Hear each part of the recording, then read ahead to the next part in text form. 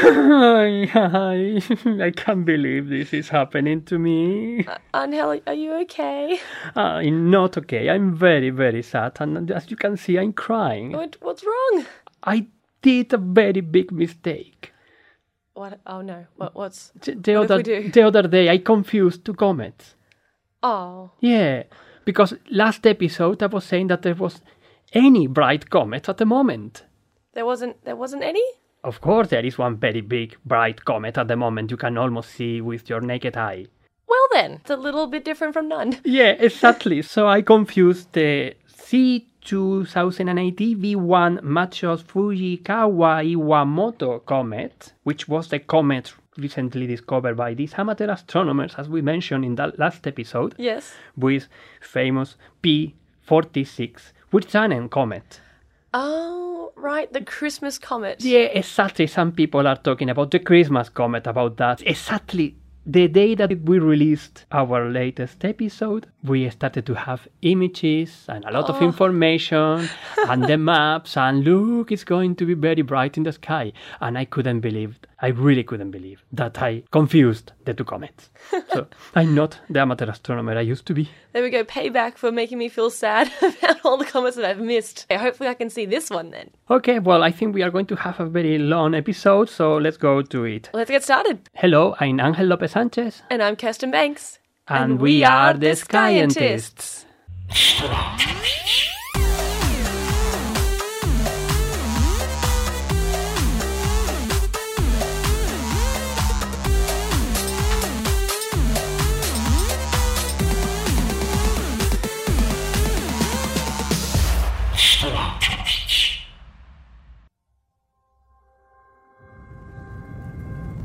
Touchdown confirmed.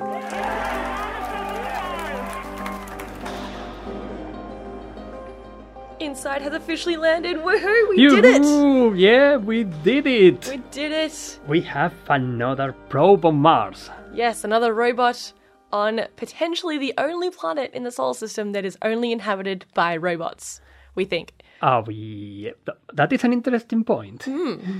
All right, well, that's some pretty great news. Insight has landed successfully. Last time when we recorded our episode, we weren't sure because it was still just on its way in. But it was just some few hours before it landed. Hours. That's right. I think it was about 16 hours since... Something like that, yeah. Something like that, yes. So many things are happening in space right now. Yeah, and I will say that perhaps that is already ancient history. It really is ancient history. Over 2 weeks ago now. Exactly, and that in internet, on social media, that is a long, long time ago. That's right, it's old news. Honestly, I can't remember what happened yesterday. Oh, well, for me it was a busy day with my son. Oh, very nice, very nice. A very lovely, sunny Sunday. Would have been very nice. Yeah, we went to a Christmas carol concert. Oh, and, wonderful. Yeah, they sang a very interesting version of Jingle Bells. Oh, okay. Australian Jingle Bells. Oh, yes, Australian Jingle Bells. Yes, I know it well. It's good. But there is more news to have because news is a very fast game. There's always new news. More new news in astronomy. Yeah, okay. Interesting game of news. So who is starting with the space news today? I think I'll start. Okay, because yes. my space news has quite a clickbait title. It is The Epic History of Light reveals the universe peaked 10 billion years ago. Now, what does that mean? Basically, we're talking that the star formation of the universe peaked about 10 billion years ago. So currently, for the last 10 billion years, the universe has been on a downward spiral. We're just getting worse. Although I think we're getting prettier. Yeah, I have to say. There is much more diversity of galaxies and the material of the universe have been enriched much more than just 10 billion years ago. Because of the continuing recycling the elements within the stars and supernova explosion and so on. And probably we have now many more planets that we had 10 billion years ago. Exactly. Plus, there would have been much less gold in the universe 10 billion years ago. That's also true. Less neutron stars colliding back then. Would there even be neutron stars? Maybe a few neutron stars existing back then. No, there should be. There should be, of course. Yeah. There should be, because they are the descendants of the most massive stars when they're not becoming a black hole. So there should be many neutron stars in that time. That's true. Where did you get that news from? I got this news from New Scientists. But it was based on which kind of data? Oh, it's based on data from a long, long time ago. This sort of stuff has been known for a very long time. It's just come out and become public news. Although it's been public, hold on. It's been publicly made famous.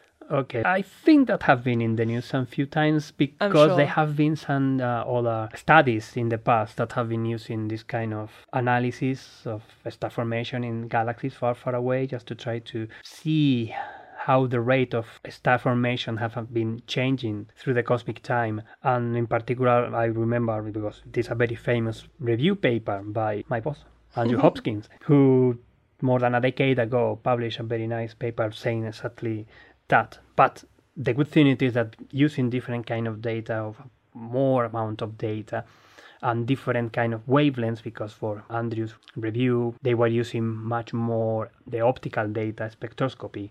Also, this was one of the main results of one of the most famous galaxy surveys that have been conducted at the Anglo-Australian telescope, the Gamma survey, Galaxy and Mass Assembly. But from this one, I think they were also using more... They used the Fermi Gamma Ray Space Telescope.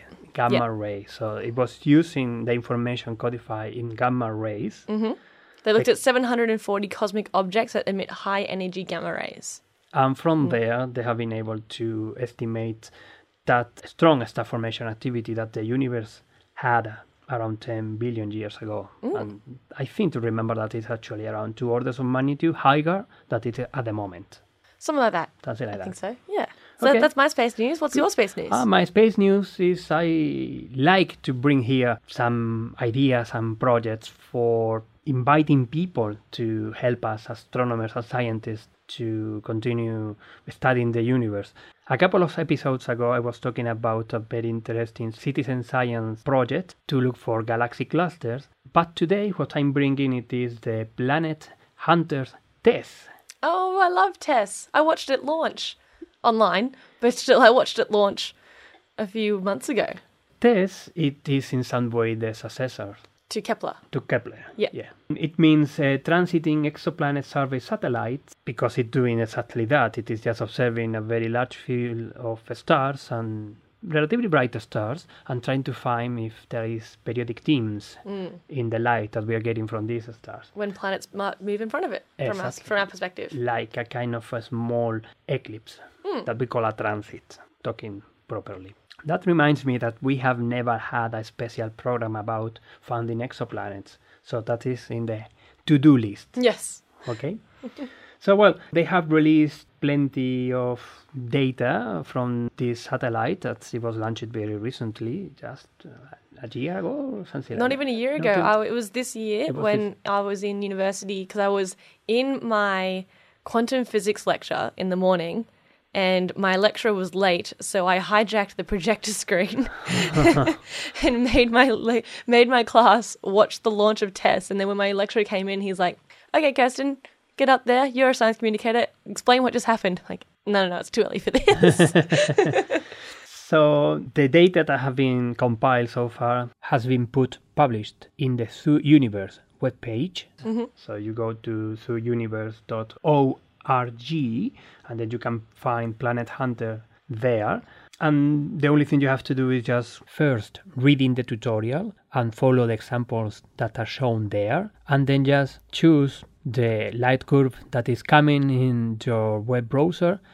Let's see if you can find a kind of dims, periodic dims in the data, and you choose them, and perhaps you are finding and discovering for the very first time an exoplanet around a nearby star. Because the majority of these stars are still relatively nearby. Yeah. Good stuff then.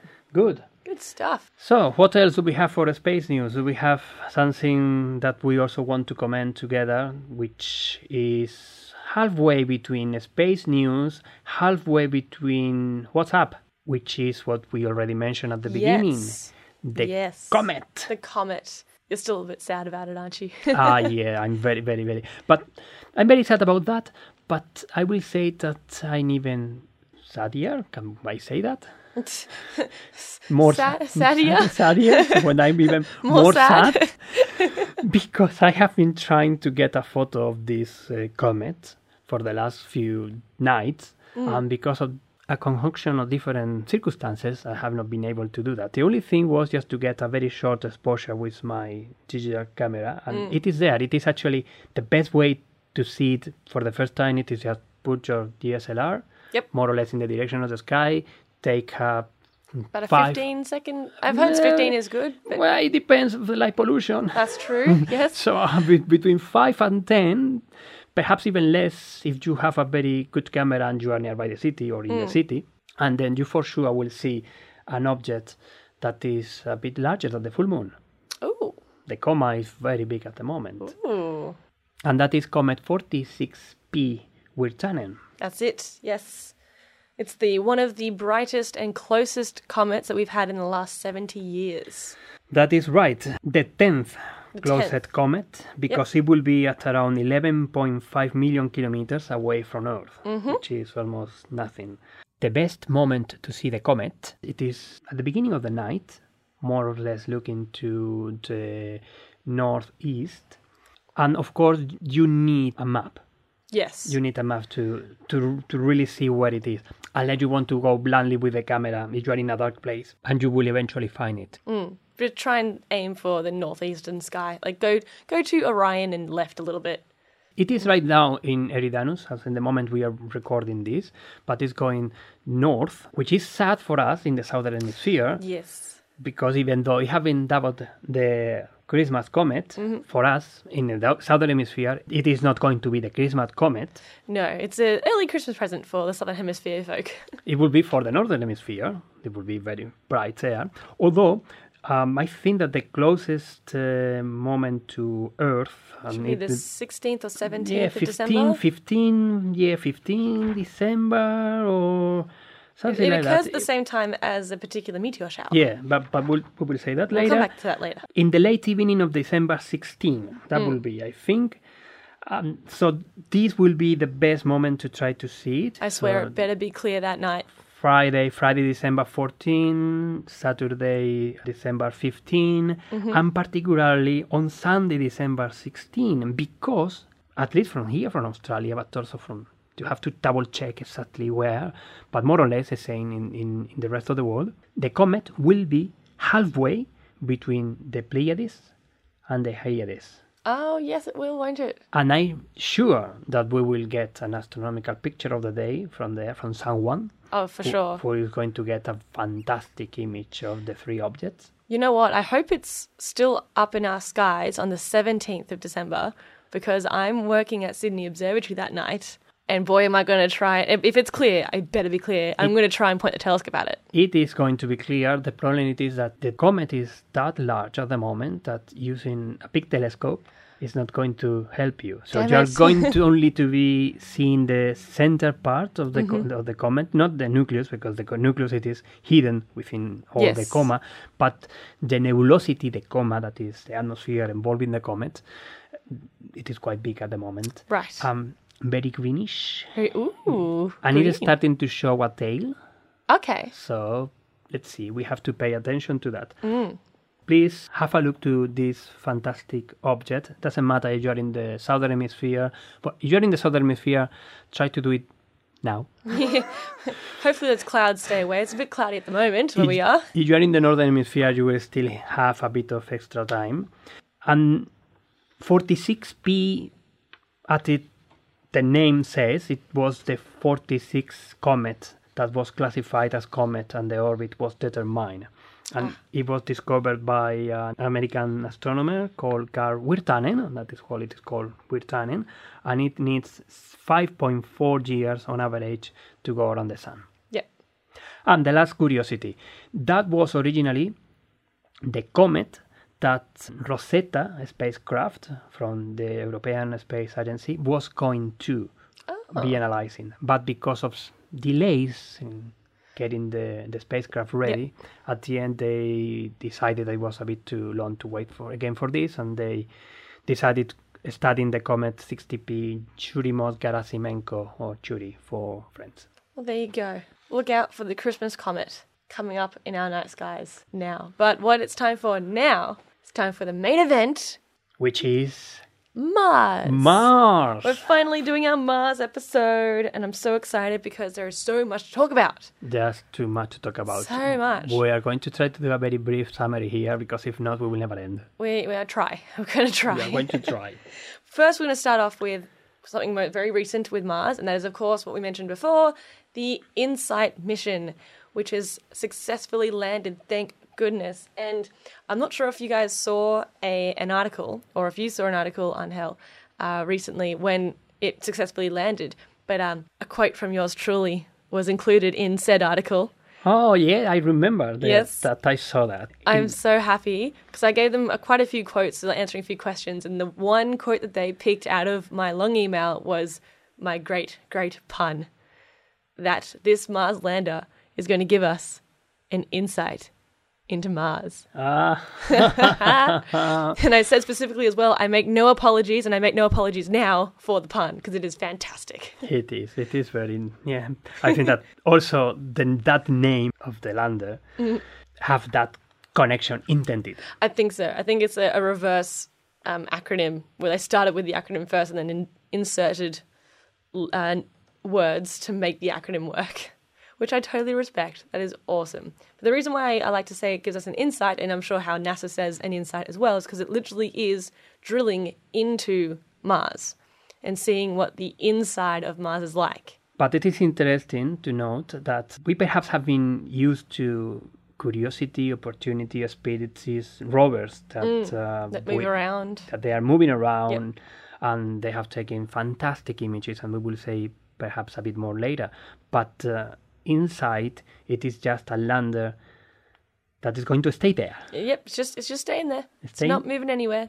Staying there, it's going to do exactly what you said, in the sense of trying to understand a bit the interior of Mars. And it's going to look for Mars quakes. Oh, I love that. Mars quakes.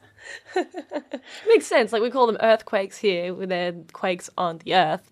And if they're on Mars, they're Mars quakes. Yeah, because it is still not completely clear if there is any kind of tectonic plates still on Mars or not. For some time in the last couple of decades, I would say, the consensus have been that Mars doesn't have any, but it's still not completely confirmed. We're not sure, so that's why we send this seismometer over there to see if we can measure some Mars quakes. And the other main objective it is just to understand better how Mars was formed. And you know what's funny? They talk about how this is going to help us understand how a lot of terrestrial planets formed, because we have lots of data about Earth. We're now going to collect some data on Mars. That means we have 2 data points, and that's enough for a trend line. But we can do comparative studies between true. what we observe in the Earth and what we will observe, what we are going to be observing now in Mars, thanks to the InSight lander. And I would like to mention here something very interesting, which is that these rocky planets, the Earth, Mars, but also Mercury, Venus, and the Moon, because the Moon is included in this kind of group of terrestrial planets.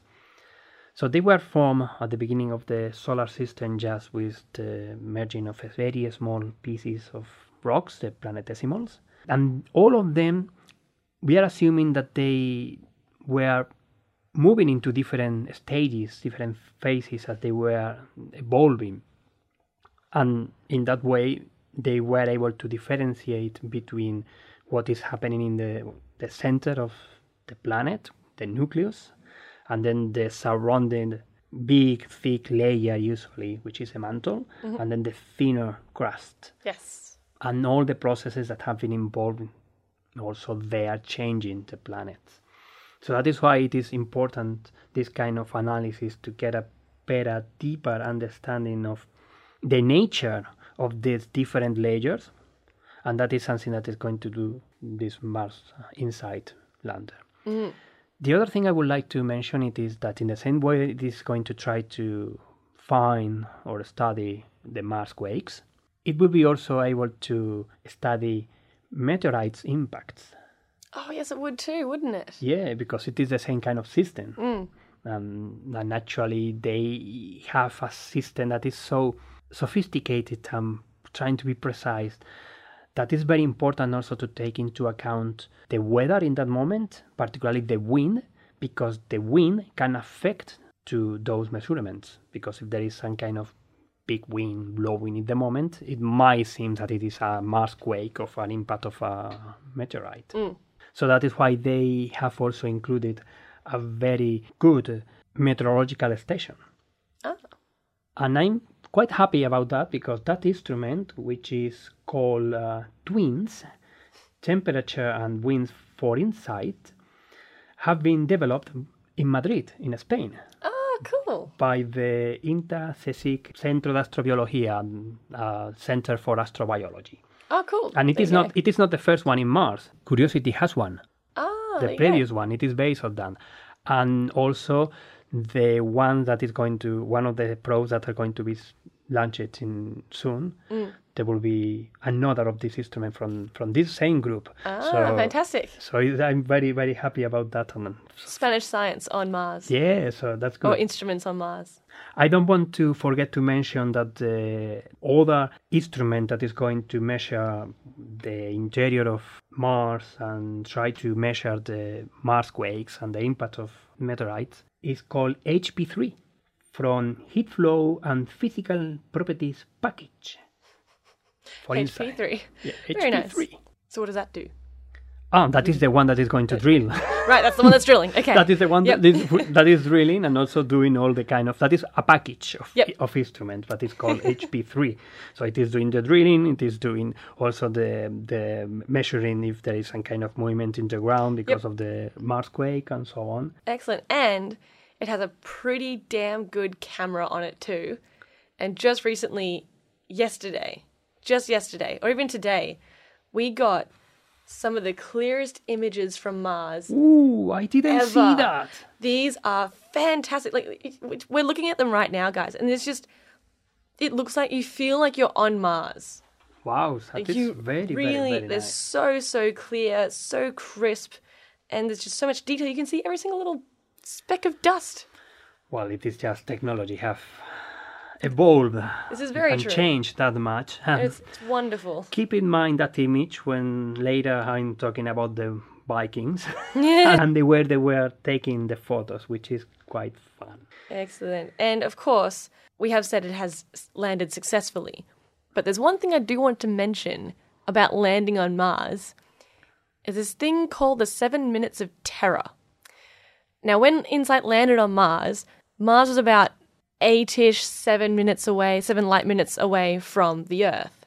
So, of course, those who are savvy in astronomy and astrophysics would know that that means that there's a 7-minute time delay between getting signals from InSight, Opportunity, Curiosity, all sorts of things over on Mars. So, when NASA first got the message from InSight saying that, hey, guys, I've touched the top of the atmosphere, we're good, all systems go for landing, InSight would have already landed either successfully or unsuccessfully.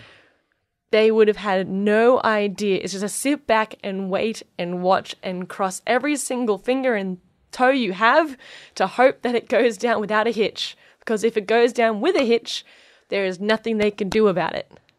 And that is a very, very tricky and difficult part about sending anything to Mars. Anything into space even. Yeah, but Mars is particularly tricky. This is true. Yes. Because it is a rocky planet and it has an atmosphere, but it's massive enough in order that the spacecraft have to be using some kind of reducing the speed and the parachutes and the jets and even the balloons or whatever they're using kind of system for stopping that velocity and landing safely on Mars. But on the other hand, the atmosphere in this planet is not very thick. That's right. So there's less drag Exactly. involved. So Less air resistance. It is not that easy. No. And if we have a look to all the missions that humanity has sent to Mars, then we can really start to understand why scientists are so scared about this moment in which a spacecraft is landing into Mars. 7 minutes of terror. Sometimes 7, sometimes 6, sometimes 8, like the X. About seven 7 minutes of terror. So for providing our listeners a kind of a sense of how this is like, we are going to do a kind of a game. Yes, we have a bit of a game, the Mars Lander game. Christine, she's going to read the name of A spacecraft that was sent to Mars. And then I will say if that was successful or crashed. Yes. Successful or unsuccessful? Successful. So, let me 1 moment prepare this. okay.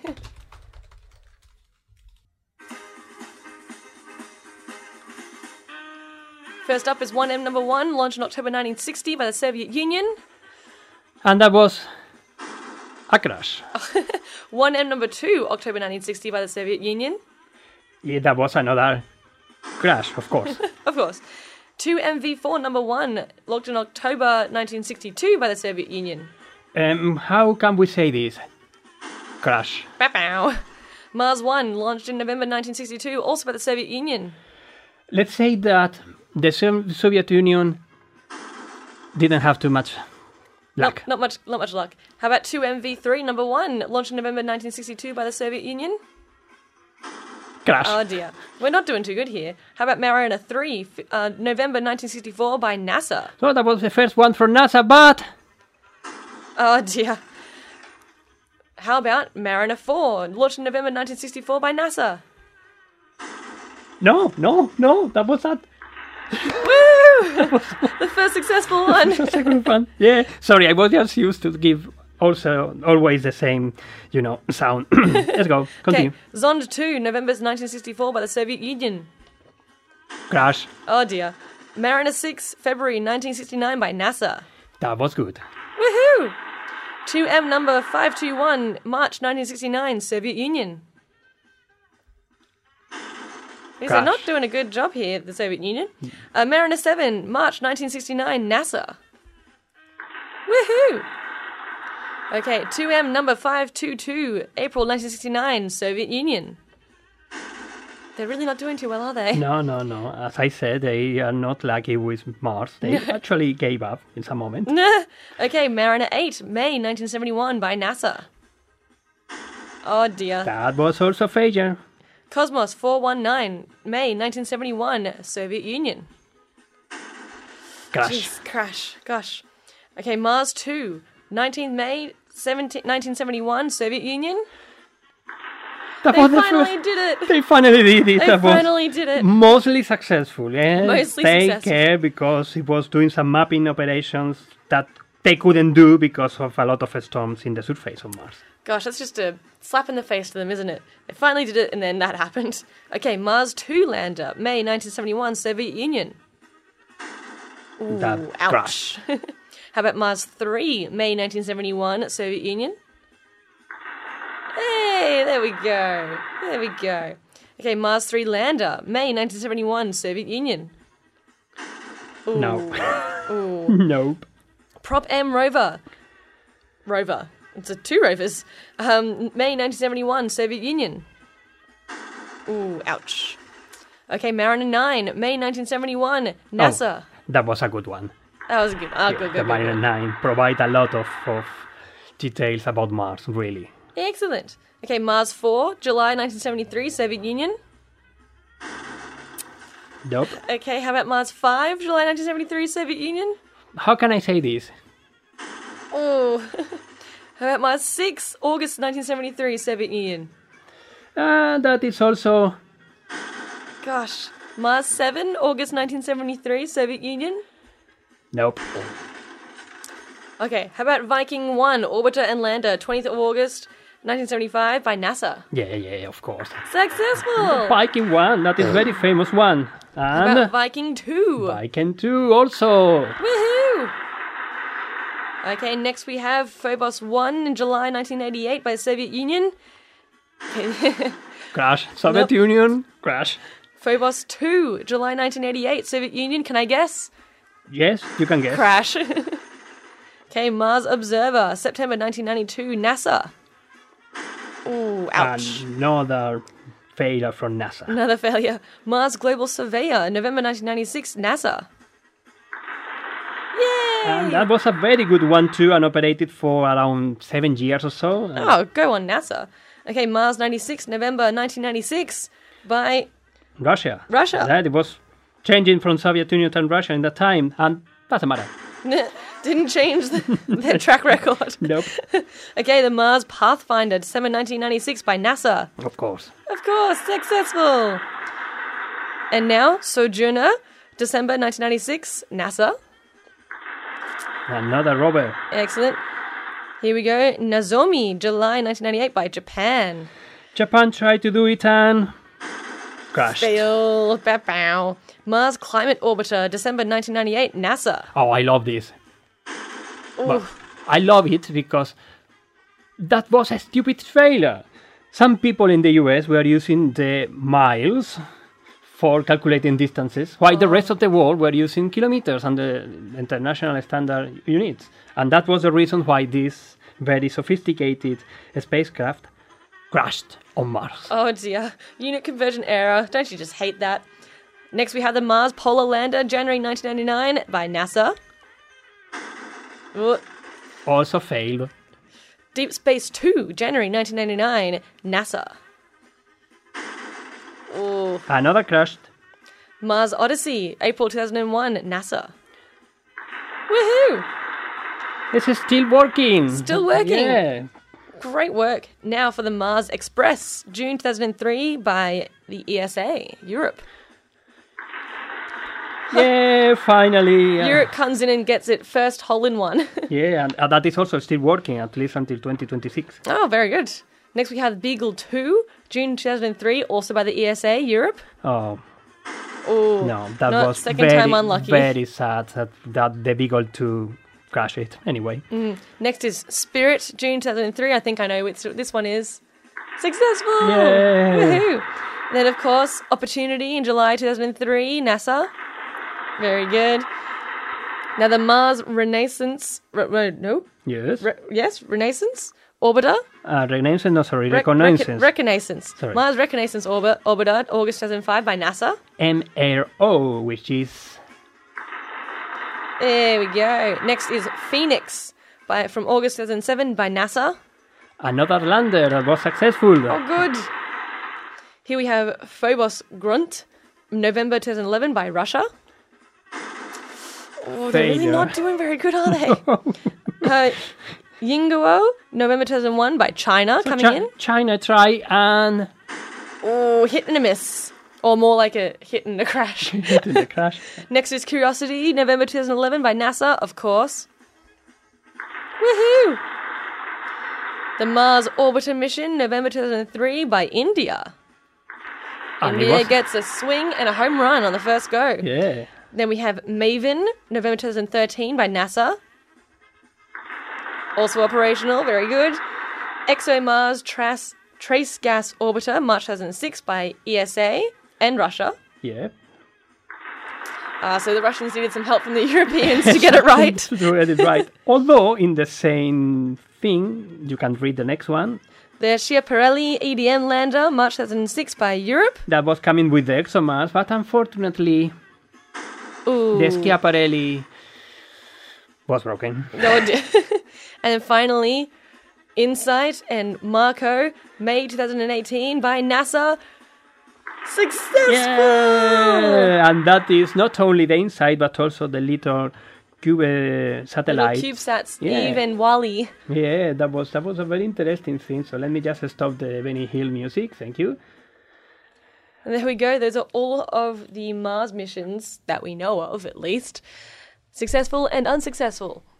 And I would like to remark the Marco, because they were two little CubeSats, each of a size of 30 centimeters by 20 centimeters by 10 centimeters. So about a toaster size. Yeah, something like that. It was the very first time that we were able to get this kind of small, very nano satellites in another object that is not around the Earth. And we have to say that the data that they collected of how InSight was landing into Mars have been critical, particularly for other missions, to get all the data that they were able to get. And also the images that these small satellites were taken on Mars, they were equivalent to one of the very first probes that I don't remember which one, Mariner 9 or Mariner 6 or Mariner 3, Mariner 4, I think. One of the very first successful NASA missions to Mars. The images in that big spacecraft, they were more or less the same resolution and the same quality that these nanosatellites are getting 50 years later. Wow. So it is an interesting thought. There we go. So wait, hold on. So we had quite a few successes, but many failures. I wonder what's the success rate?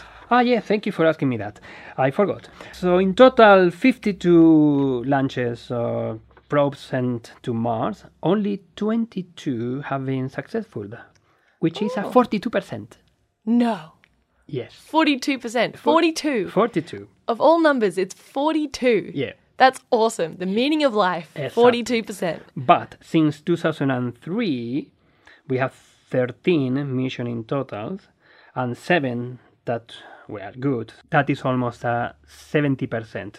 69% of successful rate, which is quite good. We're getting better. We are getting better. Yeah. But the good thing it is, I'm trying to do a joke, don't get Russia involved in your trips to Mars.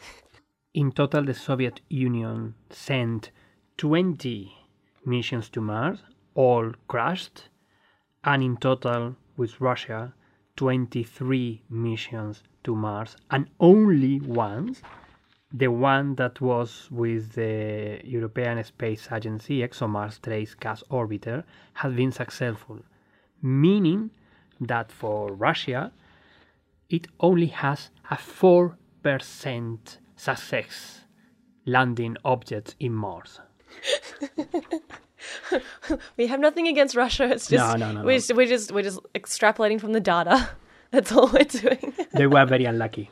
Unlucky indeed. They were very unlucky with that. And as we were saying before, it is just very hard to actually do this. So every little success here, it is actually a huge success in total for space missions and so on. So well done. Well done indeed. Now, what I think we should do now, just give you a bit of an, there I go again with the pun, insight into some other rovers and landers. I believe, Ángel, you've prepared something about the Viking landers or rovers. Were they landers or rovers? They were landers, so Landers. they were not able to move, and they were both an orbiter. Each one of the Vikings have an orbiter and a lander, and they both worked in both cases, so that was very good. It was a very successful program. The Viking one was launched on the 20th of August 1975, and the second one on the September 9, 1975.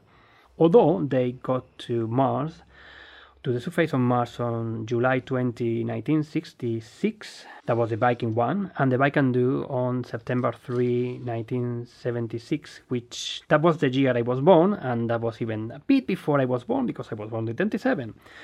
But I have always had a kind of connection with this program, because it is very well explained in Cosmos, by Carl Sagan, in the original Cosmos. So there is even in the Wikipedia article, you can see a very famous photo of Carl Sagan with a model of one of the Viking landers. You see here, a bit small. Oh, there he is. Yeah, they were not very big, but they really changed in some way our understanding of Mars. They discovered many geological forms that are associated with water, and they were thinking about that. We thought with the images that were getting before that they didn't have that much enough resolution, that there was no way of getting water in the surface of Mars, and the orbiters were finding huge river valleys that have been there for a lot of time, and regions that have been flooded with water, perhaps the water traveling for thousands of kilometers, and even extreme networks of very interesting images with the orbiter. With respect to the lander, well, I have a couple of things to say here. One was that they had a very famous biological experiment to try to determine if there was any kind of life in the surface of Mars. At the beginning, they were very excited because the first results were kind of yes, but then later realized that it was a kind of contamination and some few other problems that can be explained with non-organic matter, and at the end, well, it didn't show anything that is any kind of life. It was very famous also, no, for kind of trying to find life in another planet on the solar system. And the last thing I would like to mention, it is the camera or the imaging system.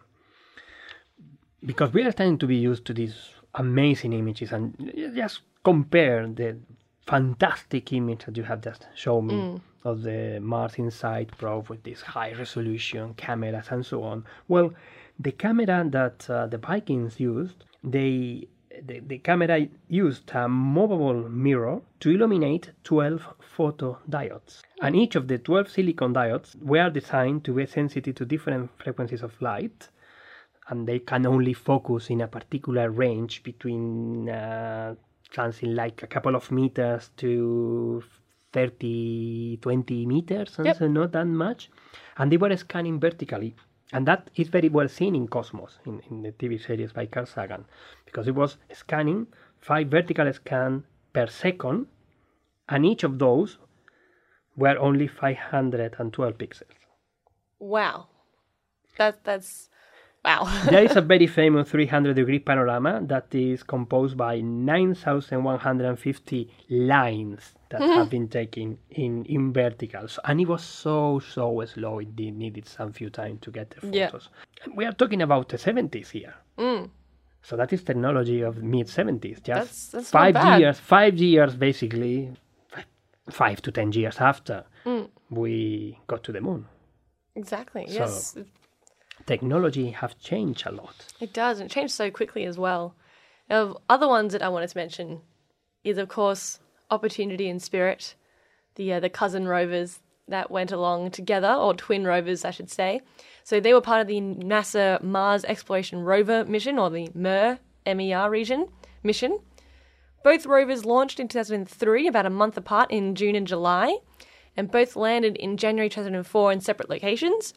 Opportunity was landed in Meridiani Planum, and Spirit landed in Gustev Kreta, which is very, very, I love saying that. It sounds so cool. Now, they were both planned to only be a 90-day mission. And for how long were they? And that's the sad part, though. We have to say how long were they going for both of them now.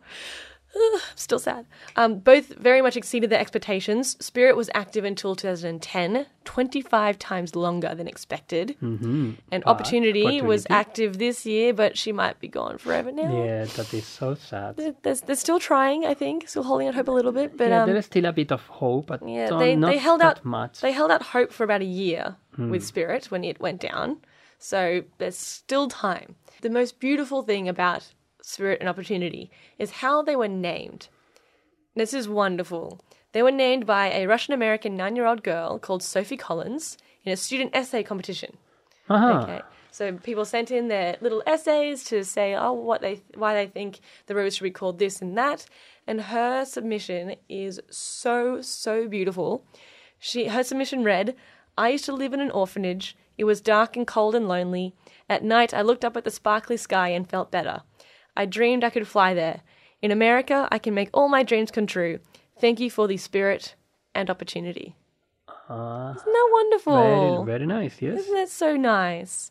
And of course, the difference between Spirit and Opportunity and the Vikings is that these two are rovers. So they move around.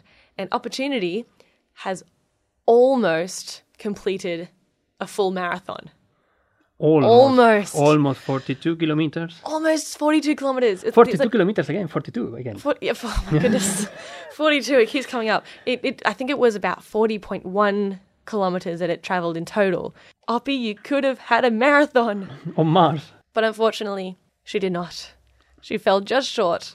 And those great images that these two rovers has been providing. All the views, and also I was very surprised to see the difference in terrain between the two of them. One of them, I think that the one in the Gustav, that is Opportunity, right? That's Spirit. Spirit is in Gustav. That was kind of not that many stones and pebbles. It was just a bit more smooth surface in the crater. I think, to remember properly. Perhaps I'm doing this in memory, so perhaps I'm wrong. And now there is also evidence that was a lake in the past, and that was also the reason why it was That's so why I sent it smooth, there, and even yeah. the kind of material that they were studying in the soil. They were finding Like minerals. minerals that they are only created when you have water, liquid water there. But the contrast with opportunity on the other part, that it was very rocky, so it was quite busy of stones Yep. and so on. Indeed. So actually, wait, I'm checking, and it is the other way around. Opportunity, which landed in Meridiani Planum, that was the very smooth surface, and the Spirit that landed in Gustav Crater, that was a very rocky surface. So, well, the difference between the two of them. Yes, and the other one I want to talk about is Curiosity. Curiosity, It's yeah. another good one. Now, the difference between Spirit and Opportunity and Curiosity is their battery and how they get their power. Spirit and Opportunity, they are both powered by solar-charged lithium-ion batteries, which is the reason why we lost Spirit in 2010. And the reason why perhaps we have also lost Also, the reason why we Opportunity. hopefully haven't, but possibly have lost Opportunity, because their solar panels were covered by dust and they could no longer charge themselves or power themselves any longer. However, with Curiosity, it was launched in November 2011, landed in August 2012, landed in the Gale crater. Its power source is of the nuclear kind. It's very, very cool. It's got a nuclear battery that uses plutonium-238, which should last for a very long time, minimum time of 14 years. But plutonium-238 has a half-life of about 87.7 years. So, which, explaining to those who don't know what the half-life means, if you have 10 grams of plutonium-238, after 88 years, you'll have 5 grams. After another 88 years, you'll have 2.5 grams. It halves each time you go through a half-life. So it should last for a very long time. We hope that. I would like to mention now, just because we're starting to be a bit too long here, at least... Surprise, surprise. Surprise, surprise, with all the kind of the game. At least a bit of how we can observe Mars with a small telescope from Earth. Yes. And that will be, let's say, our second What's Up for today's episode. Because Mars is right now very easily seen through more or less at the west, after sunset, in Aquarius. And it has a very bright magnitude that is almost 0, which is one of the brightest objects in the sky. It is not as bright as that it was in July, August. When it was at opposition. When it was in opposition, which was minus 2.5. It was very bright. It was very fantastic. Very bright. It was one of the brightest objects in the sky for sure. It is not a good moment to see Mars through a telescope, because the only thing you're going to see it is a very tiny, circle. small thing. Not circle, because we are starting to see half of the part that is illuminated by the sun, and a bit, let's say, 1/3 that is not illuminated by the sun. Oh, really? I haven't noticed. Yeah, and 2/3 that is illuminated by the sun. So even though it is not an interior planet, as Mercury and Venus, that we can see very clearly the faces, when they are in this kind of moments, relatively far from us, in the west or in the east, close to the sun, with our perspective, we still can see a bit of the day-night transition. There you go. I didn't know that. That's cool. But still, it is far. So it is far. It is only It's right about now 150 million not light years. Whew, that'd be 8, very far. 8.7 arc seconds. Perhaps 1/3. It is a bit too much. Perhaps it will be around 1/4, 1/5. So it is not big. But if you get a photo and you see through it, you will notice that it is not completely rounded for sure. Well, you can try to have a look to there, but for sure, it is very easy to see with your naked eye. On top of that, right now it is very close to Neptune, or I will say, apparently from the Earth, Neptune and Mars are more or less in the same position in the sky, and there are people that have been taking photos of both Mars and Neptune in the same image. Oh, very that's nice. cool. There you go. But the last thing I want to say regarding observing Mars, it is that it has never been my favorite planet. It's not an exciting one, is it really? No, it is not It's not Jupiter. hugely It is not exciting. Saturn. So I remember the very first planets that I was able to see through a telescope were these big giant planets, Saturn with the rings, very easily. Jupiter with the bands and the satellites. Wow. And then I tried to have a look to Mars that was perhaps not in a very good moment. And it was just quite disappointing. Yes. The second most common thing children say when they look at Mars, usually it is a bit of a wow, oh my goodness, this is so cool. But the second most common response is that it? Yeah. And exactly. I understand how they feel. It is a little bit underwhelming, but it's still a planet. I have to confess that because of this, I had never been that much attracted to Mars or even the exploration of Mars. Yeah, of course, I love and enjoy a lot the images and the spacecraft and all of that, but not that much not into all the details and so on. Well, I still prefer having a look to my distant galaxies, yes. nebula and so on, or other planets. Anyway, I have to say it. In any case, and that is something that I really, really don't want to forget to mention here, even though when you're looking to Mars through a telescope, in the best moment that we can, that is in one of these oppositions, you will not be able to see too many details. Not much. Sometimes if you're lucky, a bit of a polar ice cap. Yeah, you can see that. That's probably the very first feature that you will be able to see, and a bit of tiny difference in color in the terrain with your naked eye, but looking through the telescope. Yeah.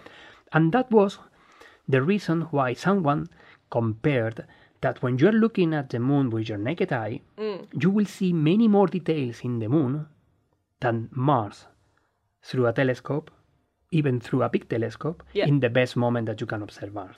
Yes. And that was the reason some people started to say in 2003, this day, August 2003, 29 August 2003, I think it was, you are going to see Mars as big as the full moon in the sky. No. And that is a hoax that have been recurrently happening every year in August. You are going to see Mars as large in the sky as it is the moon. That's just silly. Yeah, well, it is there, and it has been before even social media. I remember receiving this kind of emails, random spam emails saying, oh, look at Mars because of that. Well, just to put everything in its place. That is not right. I'm so disappointed that never happened. I'm so disappointed that exists. It's like the supermoon thing again, all over again, but worse. Yeah, I think perhaps I even mentioned a bit of this in the episode we were talking about the supermoons. Yeah. Okay, so we have enough of Mars. We've done plenty of Mars now. Yes. Yeah. So now it's time for some feedback. We have some feedback. Yeah, we have some feedback. Yes. We have some feedback from @panda_hill on Twitter. They say, hi, the Skyentists. Loved your show on meteor showers. Thank you. Thank you indeed. When we hear that a meteor shower is due, is it worldwide? Or only from certain locations you can view? I'm in Brisbane and regularly look up during expected showers, but I am yet to see any. Thanks again for your great #podcast. Oh, thank you. Thank you very much for that very interesting and very clever question. It's a very important question too, because we do speak to Northern and Southern Hemisphere listeners. So we do need to be very careful on what we choose as our WhatsApp. Yeah. The important thing about observing a meteor shower, it is that the radiant, the point in the sky that the meteors are coming from, is over the horizon. So it has to be over the horizon. Yep. If not, you will not be able to see any meteors from that meteor shower just because the meteors are moving in a different way and not to you. Yeah. In some way. Yes. So that is the only tricky part for the Geminids. That is what we are going to be talking a bit more about in a moment. The thing it is that you have to observe Gemini, the constellation of Gemini in the sky. Which is visible from all places of Earth. Yes. Because it's one of these zodiac constellations. So the sun goes through this constellation. Mm-hmm. Yeah. There is a nice example of the Perseids in August, because it is a very famous meteor shower in the northern hemisphere, but it is not famous in the southern hemisphere. Why? Because the radiant is in some way between Perseus and Cassiopeia, which is not very common in southern hemisphere. Very, very north. Yeah. Even though if the radiant is visible from your position here in Australia, let's say from the southern hemisphere, it probably will be very, very low. So you will only see some few meteors. That's right. Yeah. And I will mention a bit more later during our WhatsApp section. Or we are just Let's go right into it. Into What's up? We're looking up at the Geminids meteor shower. Gemini's meteor shower. Yes, so it is important that the radiant, the Gemini constellation, is there. And it's also very important where you are in the Earth to see more or less meteors. Because it depends on, like we discussed in our last episode, depends on where the Earth is moving into this debris field that we talked about last episode. Yes, but also it depends on how high the radiant is in the sky.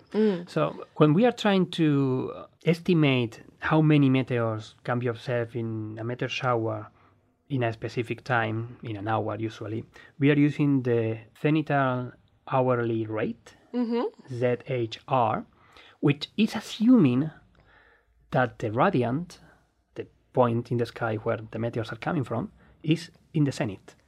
Ah, that's what that means. So you have to correct that. Yes. So even the Geminids sometimes can reach the 120, 150 meters per hour. But that's when the radiant is right above you. Exactly.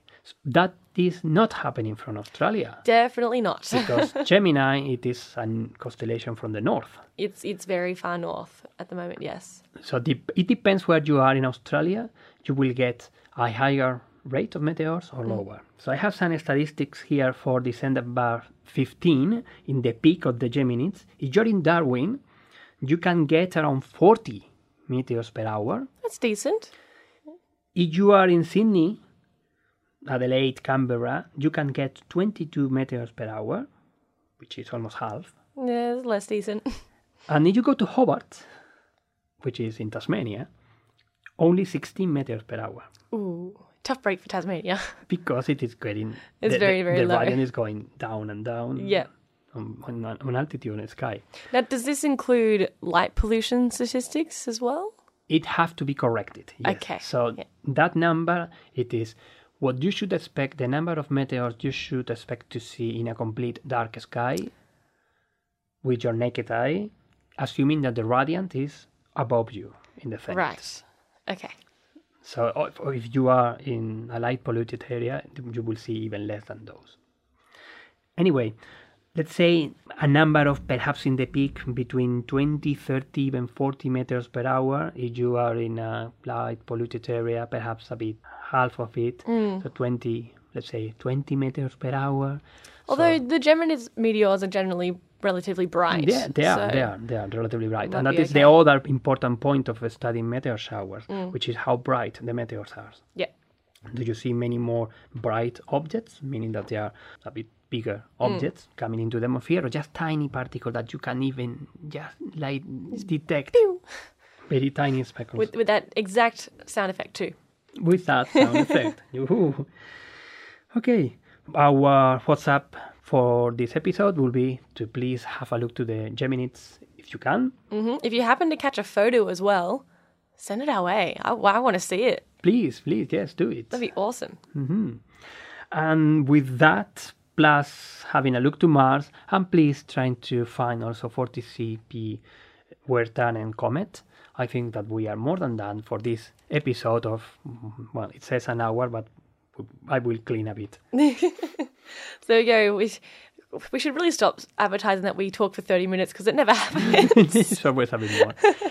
Anyway, well, thank you very much for listening. And please, we are waiting for your feedback and your comments. Always, you can contact us at The Skyentists on Facebook and Twitter, and through email as well, thescientists@gmail.com. Send your questions. We love them. Yeah, also, you are listening to this, so perhaps it is not point of providing any extra publicity, but we are not only in SoundCloud at the moment. We are also in iTunes. We are in Spotify. We are in iVoox. We're in pretty much almost all of the major podcasting platforms now. Yeah, I'm trying to name, but still, for whatever reason, it is not working. And the Google system is also not working. But anyway, but we will get there eventually. We will. So thank you very much for listening. That's all from us for now. Bye. Bye-bye.